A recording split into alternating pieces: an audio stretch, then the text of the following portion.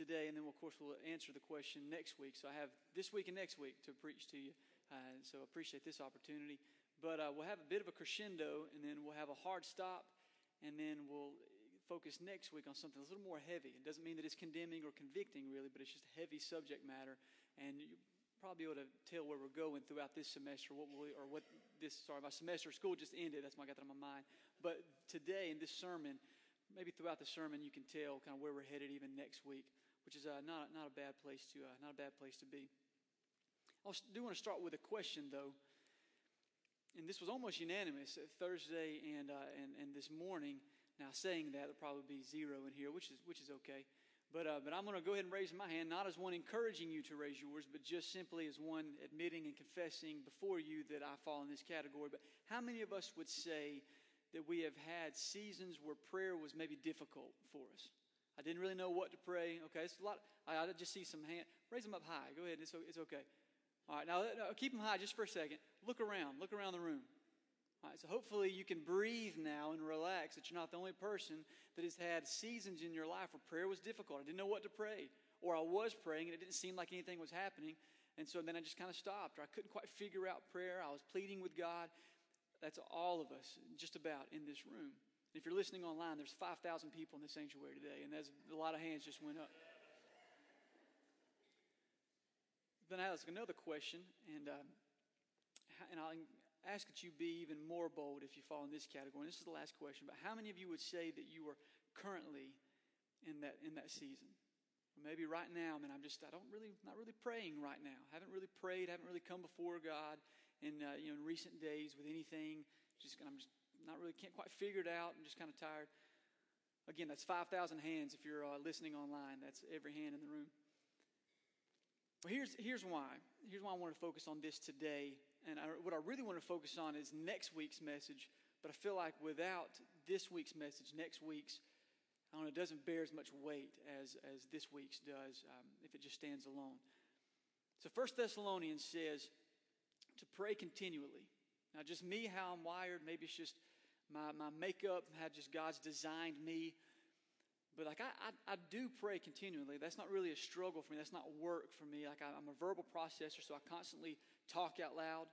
I'm a naturally inquisitive person, so I ask a lot of questions, and I just kind of ask myself questions. So if I go for a walk and you see me talking to myself in the neighborhood, that's what I'm doing. I'm most likely praying. I'm thinking through something out loud. And I do that continually. In fact, most mornings, when my wife and I are up with our son, and the sun's not even out yet, so it's still dark, and we have a cup of coffee, I'll start talking to her about some things that are seemingly always on my heart, my mind, to which she 100% of the time responds, I'm not awake enough yet to have this conversation. Happens it'll happen tomorrow morning. Because I just wake up with, hey, what do you think about this? And why in the world? This is just how I'm just naturally designed. One thing that I do struggle with is sitting at the kitchen table for just an hour or 2 hours to do nothing but pray. I really struggle with that. I can't just calm myself down and spend an hour or 2 hours praying. In fact, I honestly get frustrated with long-winded prayers. In fact, if you've ever been to any kind of community gathering that just has a lot of pastors doing things, and the first pastor, all he has to do is give an announcement and then pray and welcome you here. Typically, that prayer turns into a 7-point sermon because he can't wrap it up because he's trying to prove a point in his message, and it bothers me. Hey, man, just say amen and let's get this thing going. And it's just long, extended times of prayer. It's just, again, how I'm designed, but I don't like it. I'll give you one final example. One of my trips to Malaysia, we would partner with an organization called Redeeming Roses that they minister in the red light district. So they go into bars and clubs and they remove prostitutes from there, and they offer them jobs, and they give them the opportunity to leave this life of the human trafficking and the sex slave industry, and you can partner with us and we can give you a job and a safe place to live. It's very dangerous work, and I'll speak more about that, I'm sure, in the future, but the organization is called Redeeming Roses. I remember one evening we were partnering with them to go into these bars and clubs to do ministry. And we spent 2 hours in prayer and worship, which was okay until I found out that we were doing 30 minutes of ministry. And so for me, I had a problem with that. Maybe you don't. Maybe we should have doubled it and had 4 hours of prayer and then 15 minutes of ministry. But for me, I didn't understand, why are we spending 2 hours praying and only 30 minutes doing ministry? Why not pray for 30 minutes and then we can spend 2 hours doing work, doing the ministry. And so I struggled with that. But the reason, and I'll share all that just to say that I don't make long, lengthy prayers. All right, most of the time when I pray for somebody who's sick, it's not this blunt, but it's usually a heal him or kill him, Lord. That's usually my prayer. It's not that blunt. I learned that from my father, by the way. It's not that blunt, but my prayer is, Lord, either heal them, just outright heal them, or remove them so they can be with you. But I don't want years and years of suffering and the family has to go through pain and difficulty and grief. Lord, either heal them now outright or just remove them and then comfort the family with whatever you decide to do. So that's usually my prayer. So if you ask me to pray for somebody in your family, that's probably going to be the prayer that you get. But why do we have seasons of either not praying at all or kind of struggling? We don't know what to pray. Well, I believe it's because of one of three things. We either don't know the promises of God from the text, from the Scripture. We have forgotten the promises of God, or we don't believe the promises of God. Because if God has made promises to me, doesn't it make sense that I would just simply pray back to God what He has already promised to give me and provide for me? Wouldn't I just pray back words that are already true to His character and His nature and who He is? But if I don't know those promises, then I, of course, can't pray these promises back to God. So some of the promises from Scripture, and I'll just go through these quickly. These are just a handful of the promises about God in the Scripture. That God promises that He is for us. He will never leave or forsake us. He will always be with us. He will save us. He will help us, rescue us, redeem us, rejoice over us, sing over us. He will provide for us, love us, forgive us, wash us, declare us innocent. He will not condemn us, not accuse us. He will remain faithful to us, delight in us, deliver us, fight for us, carry us, and sustain us. He will set us free. He will make us a new creation. He will give to us, and He will give us eternal life. So these are the promises of Scripture that I hope are just a warm blanket to the soul. There should be a lot of comfort in these promises. As we go into 2 Chronicles 20, and if you don't have a Bible, there should be one in front of you. I encourage you to follow along. But I want to kind of recap 17 through 19 to get us to chapter 20. And then chapter 20, there's a couple things that said that's just loaded with significance. And then we'll start to let the text press on us just a little bit. But at this time, chapter 17 through 19, at this point in time, King Jehoshaphat is walking with the Lord. He is serving his people well, and he's being blessed by the Lord because he was walking in the ways that his father David had followed. Well, his father was Asa, A-S-A, King Asa. So when it says his father David, that's simply referring to his ancestor David. So David, a couple kings ago, and then you had Asa, then you had Asa's son, Jehoshaphat. And the thing about the Israelites and God's chosen people, and King Jehoshaphat is the king of Judah, but with God's chosen people, there's rarely two good kings in a row. If you're very familiar with Israelites, man, they just constantly seem to struggle. They get demonized kings. They have kings that are very manipulative and very selfish, not pursuing God. There's idol worship taking place, but not with Jehoshaphat. So when he becomes king, there's two things that he wants to do. He wants to turn the hearts of the people back to the Lord and seek God only, and he wants a strong military. Well, the reason he wants a strong military is because, as you'll see, there are nations around him that at any given time they could overcome Judah, because Judah is the smallest of territories, the smallest of tribes, the smallest of God's little clique of people amongst his greater people. So Jehoshaphat did not consult the Baals, which was almost a demon god. It was a god that pagans worshipped. It was kind of the highest name for a god that a pagan would worship. He did not consult the Baals, but he sought to please the Lord. He did not follow the practices of the Israelites, which again, if you're familiar with the Israelites, they have seasons of nailing it, being obedient to God, only to the next day they screw it up by being completely disobedient to God. And the Israelites are very much so up and down. His heart was devoted to the ways of the Lord, and he removed the high places and the Asherah poles from Judah, which were like totem poles. So there was worship of pagan gods, and there was idol worship, both of which King Jehoshaphat says, we're not going to do that anymore. We're all going to seek God and the one true God. Jehoshaphat allied himself with Ahab, and this is in chapters, the end of chapter 17, the beginning of chapters 13, or beginning of chapters 18. Jehoshaphat allies himself with Ahab, king of Israel, by marriage. So Jehoshaphat's son marries Ahab's daughter, and some years later, he goes down to Samaria to visit Ahab, and Ahab asks him, will you go to war against Ramoth Gilead with me? So also at this time, God had put fear in the kings of the armies surrounding Judah. So they weren't a threat to attack Judah at this time, as long as Jehoshaphat was seeking God and God alone. God was blessing him by giving him peace from his enemies. Well, Ahab hears of this, says, maybe we can work a deal. Our children can get married. Here's all this land and this territory. Here's some plunder. Here's some things I can give you. And then when Jehoshaphat accepts that deal, so a godly man, but not perfect, so he aligns himself with somebody who's a little bit manipulative here and couldn't see that. And so now you have Ahab saying, well, I have some people, I have some enemies, and I want to align with you because God is blessing you and giving you peace from your enemies. So why don't you and I align together, and then will you help me, and more importantly, will your God help us in this battle? Okay, so that's what's taking place in 17 through 19 to get us to chapter 20. So after this, starting in verse 1, after this, the Moabites and Ammonites with some of the Meunites came to make war on Jehoshaphat. Some men came and told Jehoshaphat, a vast army is coming against you from Edom, from the other side of the sea.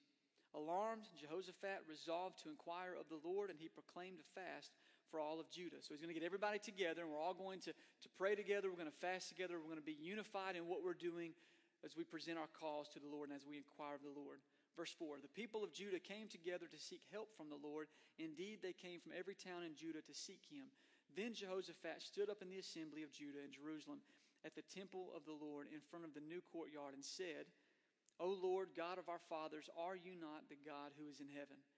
You rule over all the kingdoms of the nations. Power and might are in your hand, and no one can withstand you.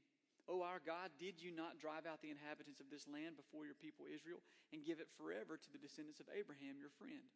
They have lived in it and have built in it a sanctuary for your name, saying, if calamity comes upon us, whether the sword of judgment or plague or famine, we will stand in your presence before this temple that bears your name and will cry out to you in our distress, and you will hear us and save us. But now here are men from Ammon, Moab, and Mount Seir, whose territory you would not allow Israel to invade when they came from Egypt, so they turned away from them and did not destroy them. See how they are repaying us by coming to drive us out of the possession you gave us as an inheritance. O our God, will you not judge them? For we have no power to face this vast army that is attacking us. We do not know what to do, but our eyes are upon you. There's three things that he says in this prayer, three prayers kind of within this prayer that I want to focus on this morning. If you highlight, underline, draw, or if you make notes, these are three good lines that he prays. And I would like for this to be our posture, really always, but especially when we find ourselves in seasons where prayer might be a little bit more difficult today than it was maybe a week ago. But the first thing he says is, O Lord our God, are you not the God who is in heaven? So he understands who God is. He understands the Jewish traditions here. He understood the 5 books of the Bible, which was the Torah. He understood the 5 books of Scripture, the first 5. He says, God, O our God, are you not the God who is in heaven? In other words, is anything too big for you? I know who you are. All powerful, all knowing, you're everywhere, you can save.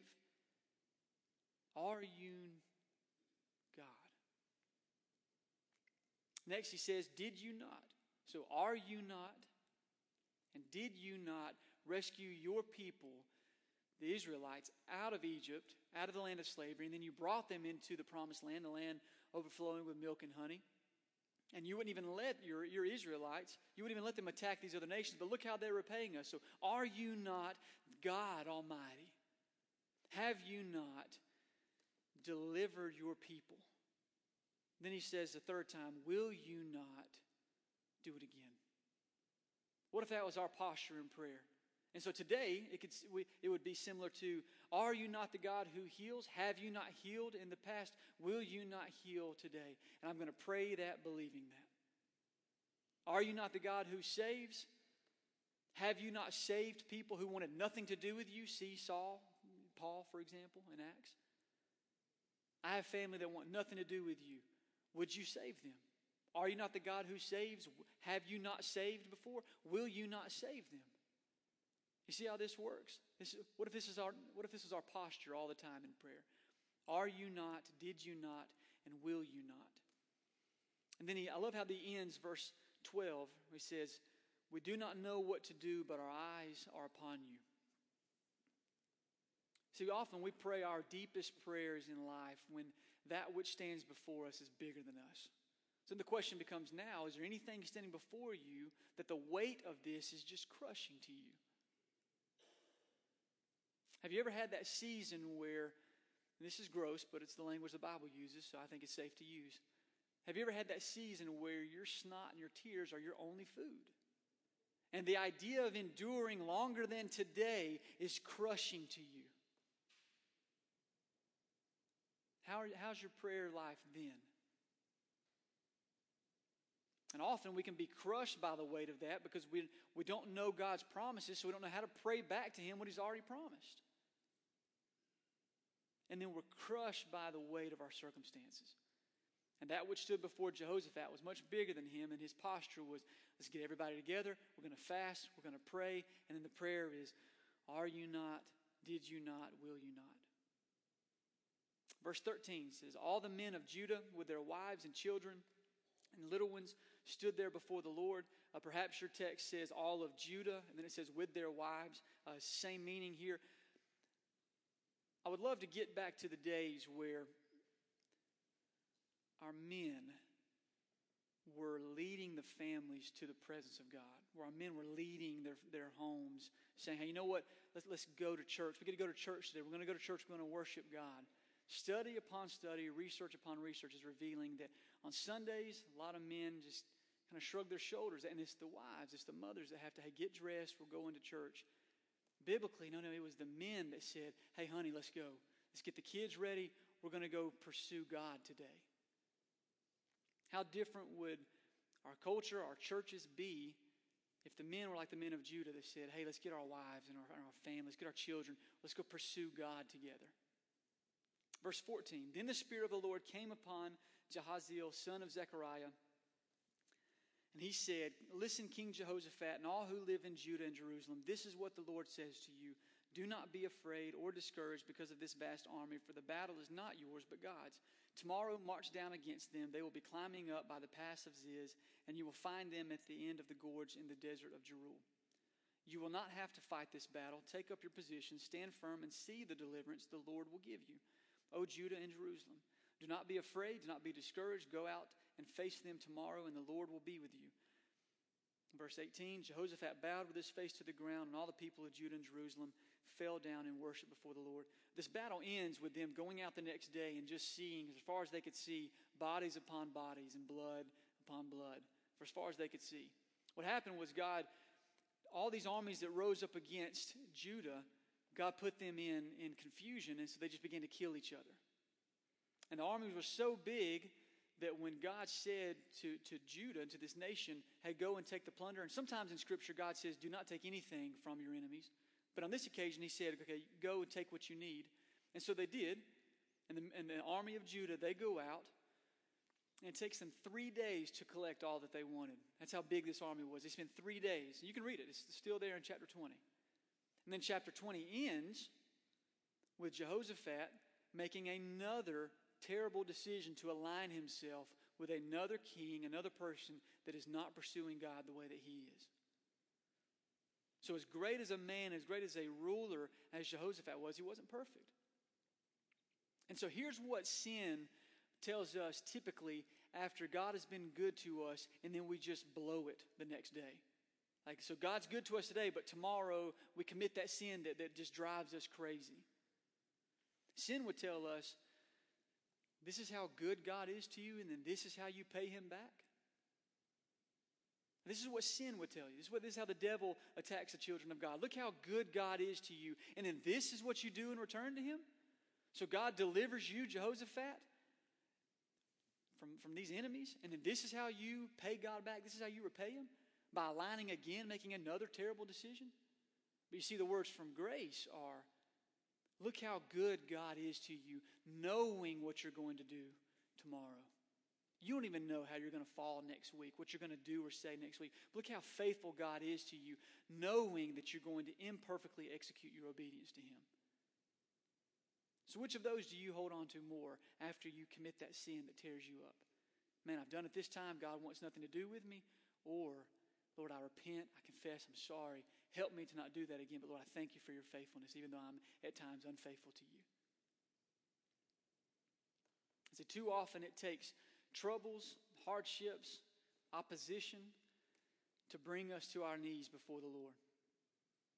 I mean, certainly prosperity can bring us to our knees before the Lord. When was the last time you wept because you had a car to drive? Now, you let your child get sick and you'll go to the Lord. You let your marriage be in trouble and you'll start pursuing God. When was the last time you openly wept that you're employed? Or that right now everybody you know and love is alive and doing well? When was the last time you openly wept before God, thanking God for his goodness to you? That's a question for me too. Like, I don't think I've ever wept for my car. But I've wept when things have not gone the way I would desire for them to go. And oftentimes when something doesn't go our way, we instantly come to the conclusion that God is not for us, because how could God allow this to happen? And that might be the evidence that God is for us. Then how can that work? And again, typically we pray our deepest prayers when that which stands before us is bigger than we are or that crushes us. And it's easy to lose heart when we're in that season because we don't know the promises of God. So we're not praying the promises of God.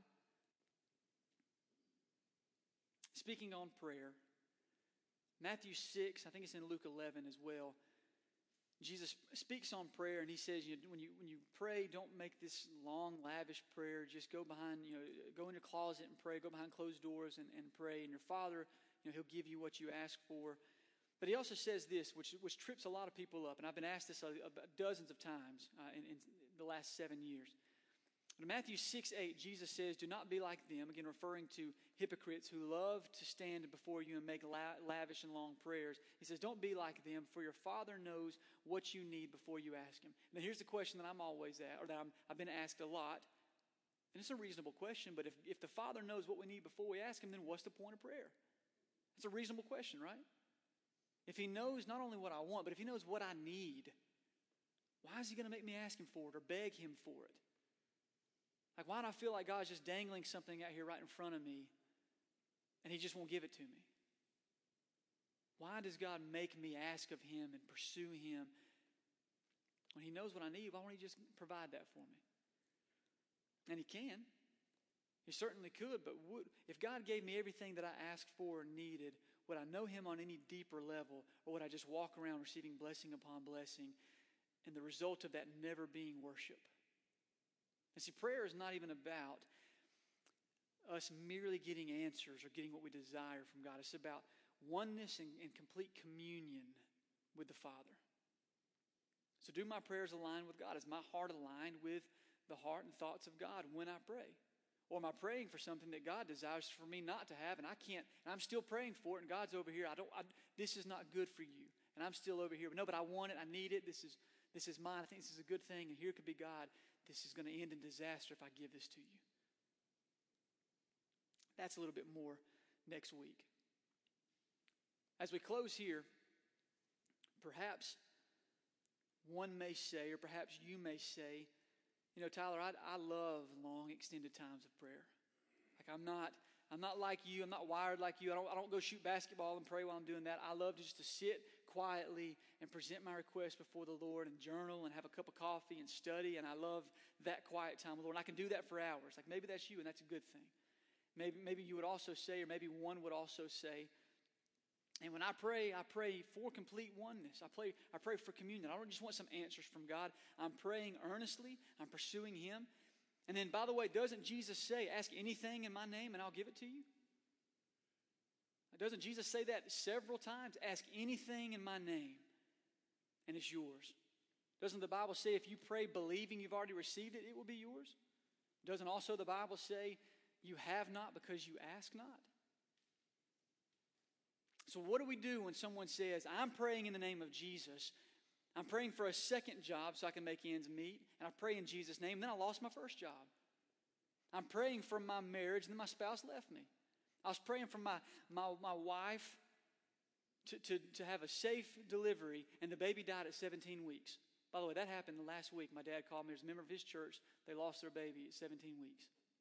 Still had to go through labor and all that, 17 weeks shy of giving birth. So what happens when you're praying in Jesus' name and then that which you're desiring doesn't happen? What do we do then? Because again, doesn't the Bible say, ask anything in my name and I'll give it to you? And that's a heavy topic, and that'll be our topic for next week.